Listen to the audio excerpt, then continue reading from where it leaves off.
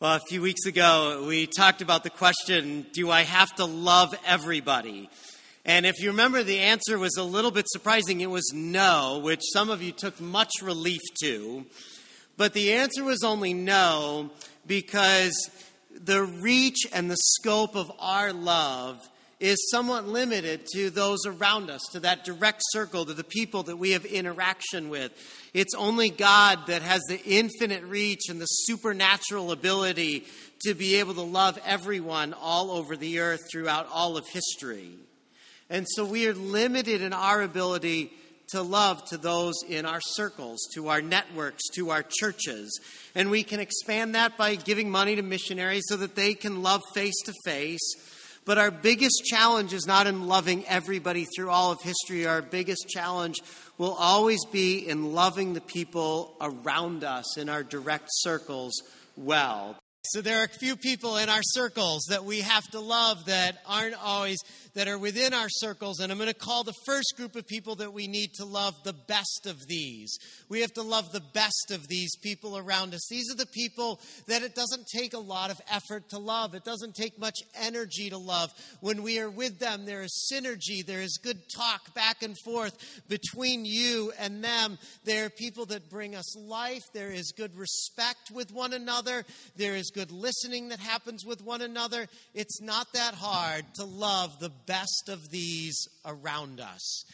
The second group that we have to love is a little bit trickier, and I'm going to call that group the most difficult of these. Do you have the most difficult of these in your life? These are the people that are kind of like vampires. They're with you and they just suck the life out of you when you're with them.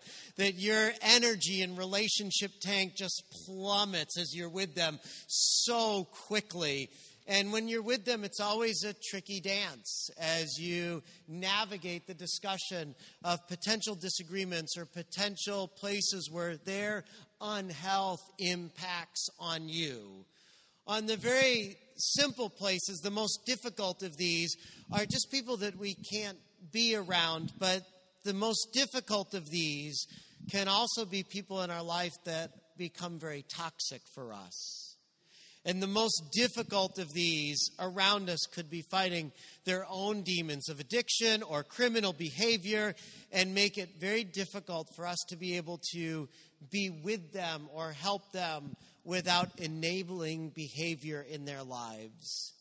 At times, the worst of these, or the most difficult of these, will involve moments of grace where we can come alongside and help, but we need to have boundaries so that we don't give in to every demand.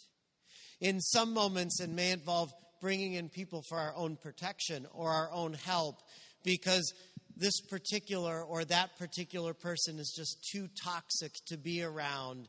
It may sometimes require saying to the most difficult of these, I do love you, and it's because I love you that I cannot do what you are asking me to do. I think these are the most complicated of relationships for us to navigate through now. I think in my counseling, one-on-one with people, it's the topic that comes up most of all. How do I love somebody who I can't enable them, I can't be around them because they're too toxic for me and too toxic for our family? That sometimes the best we can do is just pray for them, knowing that we can't have that face-to-face or that one-on-one contact.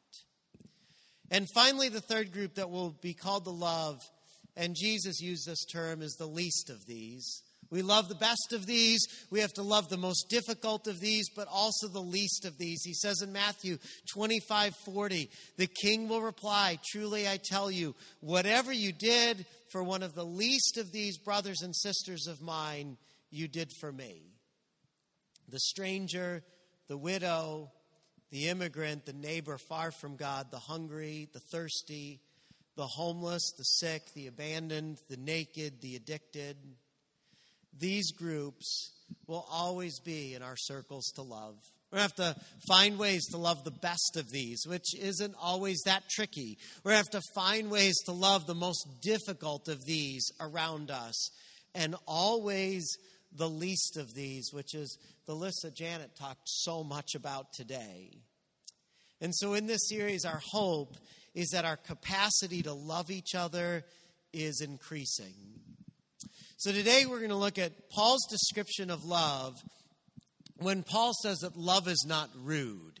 Now, rude is a good translation of the Greek, but there's a little bit more of nuance to this Greek word that's translated rude in English. And so a couple other ways of learning this word would be that love does not behave unseemly. Love does not behave rudely. Love does not behave unbecomingly, like unbecoming of an officer, unbecoming of a Jesus follower. Love does not behave dishonorably. And so love does not act in an unbecoming way as a follower of Jesus. John MacArthur, who did great work on this text of rudeness, he says the principle here has to do with poor manners, with acting rudely. It does not care enough for those around to act becomingly or politely. It cares nothing for their feelings or their sensitivities. The loveless person is careless, overbearing, and often crude. Lewis Smedes, he'll say this about rudeness. He says that arrogance drives us to be rude with people who have nothing to offer us, nothing to help us look good. He says we're often rude to the people that we consider below us or under us or have nothing to offer. Philosopher Eric Hoffer, he says that rudeness is this, is that rudeness is the weak person's imitation of strength. That I can exert my force, my voice, my gestures upon this person to show a strength that I may not have or may be compensating for a lack of. Rudeness comes out with a foul mouth and in the way that we speak. Rudeness can be inappropriate use of a particular finger. Rudeness can be pushiness. Rudeness will show very little regard for another person's space or for their property. Rudeness has no hesitation to talk over the voice of another. Rudeness can come out in our voice and in our words and in our tone and in our body language. Rudeness can be raising our voice when it should not be raised. Rudeness can be trying to be the loudest voice to influence the room towards your opinion. Rudeness does not let another finish a sentence and often interrupts with its own points. Rudeness is often so focused on being right that it'll shout others down. Rudeness raises the tension in the room. Rudeness says things under our breath while we leave in a huff. Rudeness is failing to understand where another person is coming from. And as I started to put together that fairly unpleasant list, I started to think rudeness is much bigger in scope than I thought of it as a kid. That as a kid, rudeness just centered around the dinner table. It centered around politeness. You say please and thank you and say good things about mom's dinner, even if it wasn't her finest work. You made sure that you used your utensils and silverware in the right way and didn't eat with your hands. And I still remember many conversations in our house where my mom and dad were on me to use my fork and spoon and knife in the right way because they said when you go on dates, you can't use your fork and knife and spoon in the wrong way. You can't eat with your hands when you're out with a girl in the future. Little did they know that eating with silverware would be the absolute least of my problems when it came to dating. But they really focused in on that one for some particular reason. And so I felt like I was good on the rudeness thing. Say thank you, say please, don't burp after dinner, don't talk loud at a restaurant, be nice to the person at the checkout line. And so when Paul writes, love is not rude, he's pointing to a much bigger problem in churches and in relationships in Corinth. MacArthur, he says this about the Corinthian church. He says the Corinthians were models of unbecoming behavior. Acting unseemly was almost their trademark. Nearly everything they did was rude and unloving. That's like not something to put on your website. Nearly everything that we do at our church is rude and unloving. So come for the times that it's not. That's not a great selling point. In 1 Corinthians 1:10, we learn that there's quarreling among who the better leader is. That some people in Corinth really liked Paul and others like Apollos, and they went back and forth quarreling about who was the better leader. They didn't ask, well, what do you like about Paul? Why do you think Apollos was the better leader? What is it that Apollos does that makes him such a good leader? Instead of understanding, they quarreled and were combative about their differences. We see later in chapter 1, the Jewish people and the Greek people are divided. The Jewish people wanted signs from God, and the Greek people wanted wisdom. And it put the two groups at odds. And Paul says, we don't preach signs and wonders, and we don't preach secular wisdom. We preach the crucified Christ. And so focused on preaching the crucified Christ and not signs and wonders and not secular wisdom. In chapter 3, we see again this divide between the two groups. And eventually Paul says to them, in your division, you're acting like human beings. And that wasn't a good line. That wasn't a good thing. He says you're acting like every other human being when they disagree and when there are differences. And he reminds them, but you are not like other human beings. You are of Christ. It makes you different. Different in the way that you approach differences. Different in the way you approach quarrels. Different in the way you interact with one another. Different in the way that you function as a church together. Different in a way that you interact in a marriage together and with your brothers and with your sisters and with your parents. That Paul would concede that conflict and disagreements and human differences are all normal. But for the Christ follower, we are not to approach these in the same way that the world does. The other day, I had to call the bank because they had messed something up. $1 million disappeared from my account. So I needed to know where that was. No, that wasn't it. And I called the bank, and they have to authenticate who you are to make sure that you're the right person calling. And so the first question was very normal. Do you recognize any of these addresses? And I says, yes, I lived at that address. The second question, do you recognize any of these vehicles? Yes, I recognize that vehicle. I don't know how you had that information, but yes, I recognize that vehicle. And the third question was, are you familiar with a person named Peter Eck? And I said, yeah, that's my cousin. Well, can you tell me how old Peter is? Like, what? You want to know how old my cousin is? I said to myself, I don't know how old my cousin is. I know that he's not 50, but I'm not sure if he's in his late 20s or in his early 30s. And so I said, I'm just going to have to pass on that question. Can you go to the next one? And he said, no, sir, I'm sorry, I can't do that. I need to know how old Peter is. So for clarification, I said, so you won't help me unless I tell you how old my cousin is? Which is not even a question I put down for you to ask me. And he said, sorry, sir, I can't help you unless you know that information. And I tried my best to not be rude in that moment. But I think I might have been. I think maybe there's a chance that I was rude in that moment. Because then I said, do you know the ages of all your cousins? I have 12 cousins. I don't have them all memorized. Do you? That may have been a slightly combative question in that moment that he refused to answer, by the way. And I went on to share information about my cousin. I said, I know he's 6'4". I know he likes to play Frisbee. I know what profession he's in. Are any of those things good enough to authenticate me? That may have been a little rude because I was trying to manipulate him into not doing his job.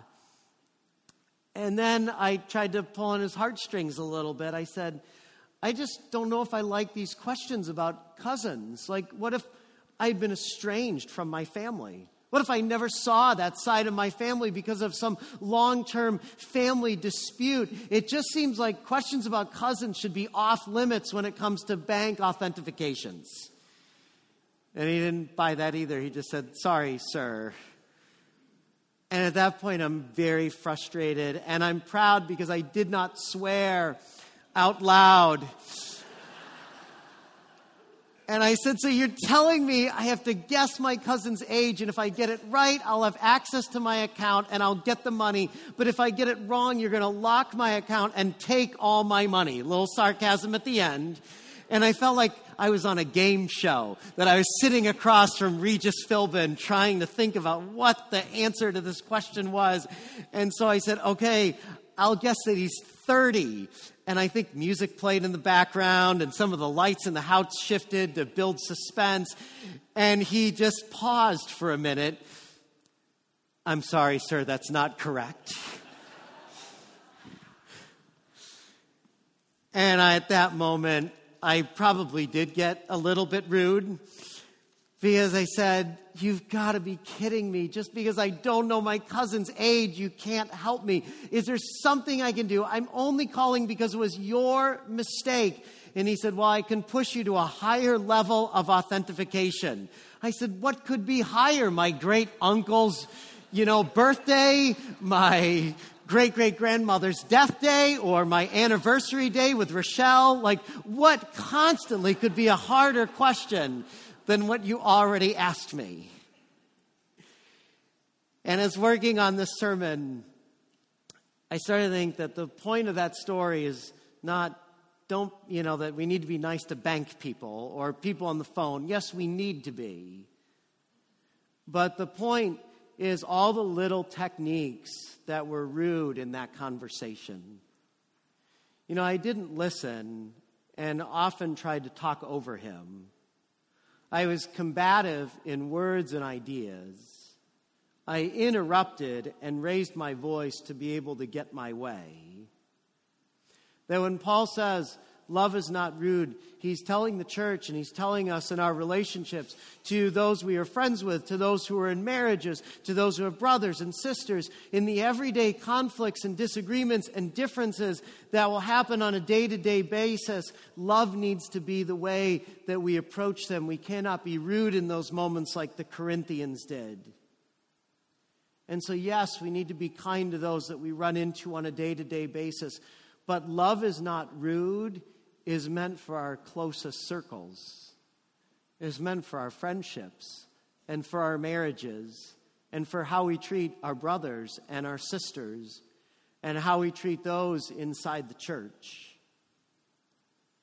And so a couple practical things to kind of check our rudeness a little bit. And the first one is this, is do I seek to understand what the other is saying? That I think so many times we get stuck in conversations because we want to respond to what we think the other is saying instead of what they're really saying. And so we respond to what we wanted them to say or what we think that they said from our eyes rather than what they did say. And working with couples in pre-marriage counseling or couples after marriage or after their marriage, this is one of the biggest divides communication-wise that happens between couples, is that they don't take the time to truly understand what the other is saying. And I tell them about an exercise. I said, you have to do an exercise like this, where you actually allow the person to speak, and then the other person repeats back word for word what the person just had. And so when one person says, you know what, I don't like it when my spouse leaves old food in the refrigerator and doesn't throw it away. Instead of responding with, well, we got to keep the old food because Lord knows there's no new good food coming into the house. That's not a good way to respond in that moment. But to say, okay, what I hear you saying is that you don't like when I just leave old food in the refrigerator. And all of a sudden it gives a baseline for continuing the conversation. Conversations escalate and get rude very quickly if we do not seek to understand what the other is saying. And so if communication in a friendship, in a relationship, in a marriage, in a church, you just see it escalating so quickly, start to use this technique of just repeating back what the person said to you so that you are truly understanding. Second thing is this, is am I trying to win by being the loudest? That it's rude. to try and win an argument by being the loudest and by being the angriest. Being loud or being angry is a great way to manipulate a moment. That's what my girls do. That they enter into a conversation, they'll get angry and loud to manipulate the moment. But it's a rude way to treat somebody that we're close to, a rude way to treat somebody that we love. And so good to ask ourselves, when I'm with family or friends or siblings or parents or church people, is my strategy often to just be the loudest so that it either stops everybody from arguing or creates such an argumentative culture that nobody wants to participate and you just end up getting your way by default. That this is commonly used by people to get their own way, but it's a rude way of interacting with one another. The third question to ask ourselves is, do I pause before speaking? That James wrote this to the early Christians trying to figure out their relationships. He says, "My dear brothers and sisters, take note of this. Everyone should be quick to listen and slow to speak." That do I have the ability to pause in the midst of a conversation that is elevating in intensity and be able to pause and bring it back to say something that's productive and helpful and loving? You may need to disagree with what you say. You may need to counteract an argument of theirs. All that is still in play. But is it done after a pause where we have some time to truly think about what we want to say? The next one, and this is one that we can all just kind of assess on our own, is, do my words often get me into trouble? Proverbs 21:23 says, "Those who guard their mouths and their tongues keep themselves from calamity." Those who are careful with the way that they speak, careful with their words, careful with their tone, they guard themselves against escalating arguments. Those who are careful with their words, careful with the way that they speak, they guard themselves from hurting other people, from being unloving. Do your words often get you into trouble? With people in stores, with family, with friends, with your spouse, with your brother, with your sister. If your words often get you into trouble, it's time to confess that before God and ask God to help you with that, to grow and be productive in conversations in new ways. So what Bethany has done is that as a church, we've recognized that conflict is just a normal part of our relationships. It's part of our churches. It's part of our marriages. It's part of our friendships. And so Bethany has created what we've kind of called ways that we're going to be with one another when we disagree. And I think married couples need this. I think friendships need this. Families need this. To know that when we disagree or when there's conflict, that there's a common set of understandings and a common set of behaviors that we will return to in the midst of those things. So as a church, we said, when we disagree, the first thing that we're going to do is pray, and we're going to pray for 3 reasons. We're going to pray to stay in step with God's will and direction, because this is God's church. And it's always God's church. Your family is God's family. Your kids are God's kids. And so we pray because we always want to stay in step with God's will and direction, because everything that we work for is for God. The second thing we pray for is we pray for God's wisdom in every activity and every venture, so that we don't just rely on human wisdom, but we listen to the wisdom of God when there's conflict and disagreement. The third thing we pray for is we pray to love. We pray for one another in love. I've said it a couple times in this series that it's hard to have an enemy or to hate somebody that you're praying for on a regular basis, because you're praying for their goodness. You're praying for God to be active in their lives. So that's the first word. We pray, and then we pray for those 3 things. The second word is that we live for unity. We unite. And we say our first point is that when we don't understand each other, we seek to understand with humility.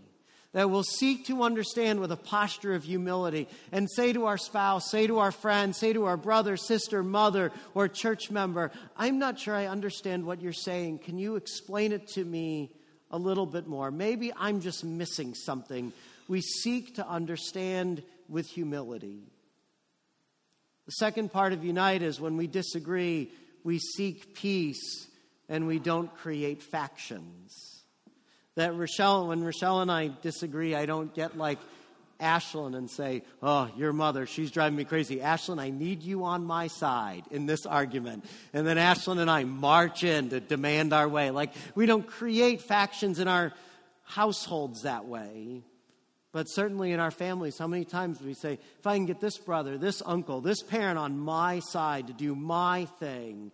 Or we do that in church, or we do that in the workplace. When we disagree, we have to seek peace rather than just building a team so that we can get our way done. The third part of unite is that when we get anxious, which is often in the midst of conflict, is that we say we're going to take a deep breath, we're going to pause, and we're going to respond with a good-heartedness. The third part of our relational covenant together when we disagree is that we're going to relate to everybody with love and with grace.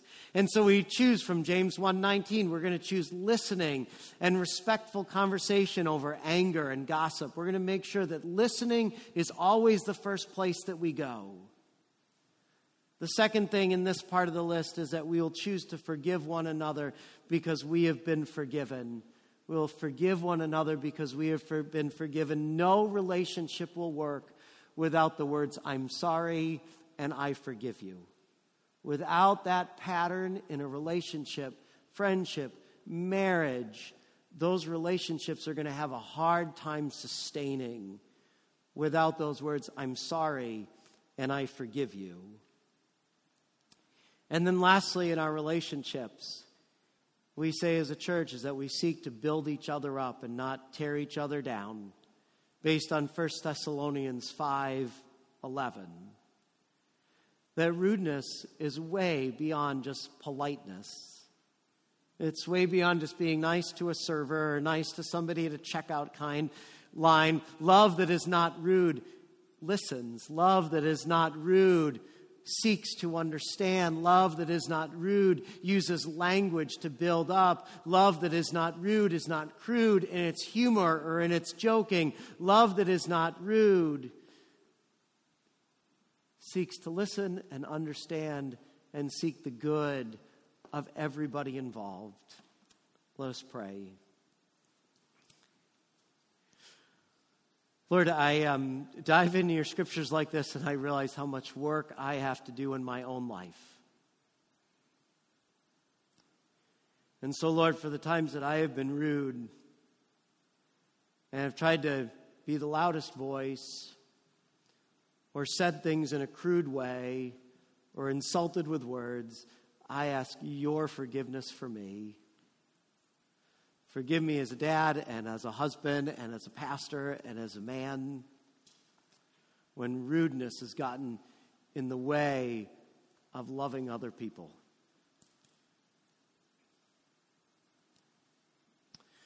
Lord, I pray for those in this congregation that through your supernatural ability by the work of the Holy Spirit, through the work that only you can do, combined with their deep honesty about the places that they've fallen short, the combination of our repentance along with your saving and unbelievable and supernatural grace will allow our capacity to love each other increase over and over.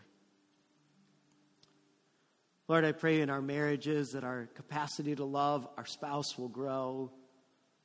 Our capacity to love our kids and aunts and uncles and brothers and church goers will grow. We ask all of this in your name. Amen.